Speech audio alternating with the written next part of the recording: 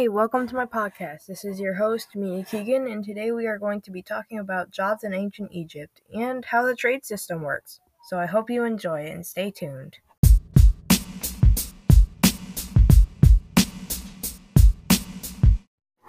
In ancient Egypt, there were a lot of jobs that people had. Some are bakers, priests, noblemen, soldiers, farmers, merchants, fishermen, hunters, craftsmen, artists, and scribes. Jobs were usually inherited from your parents, so if your father was a farmer, then you'd probably be a farmer too.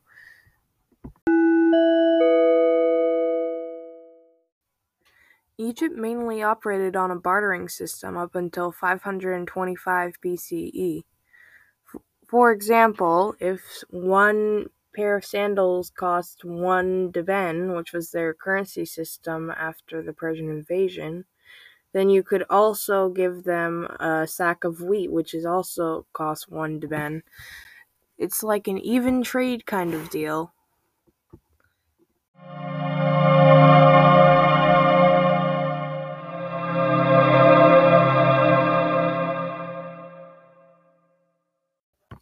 Thank you for listening to my podcast. This is your host, Mia, signing out.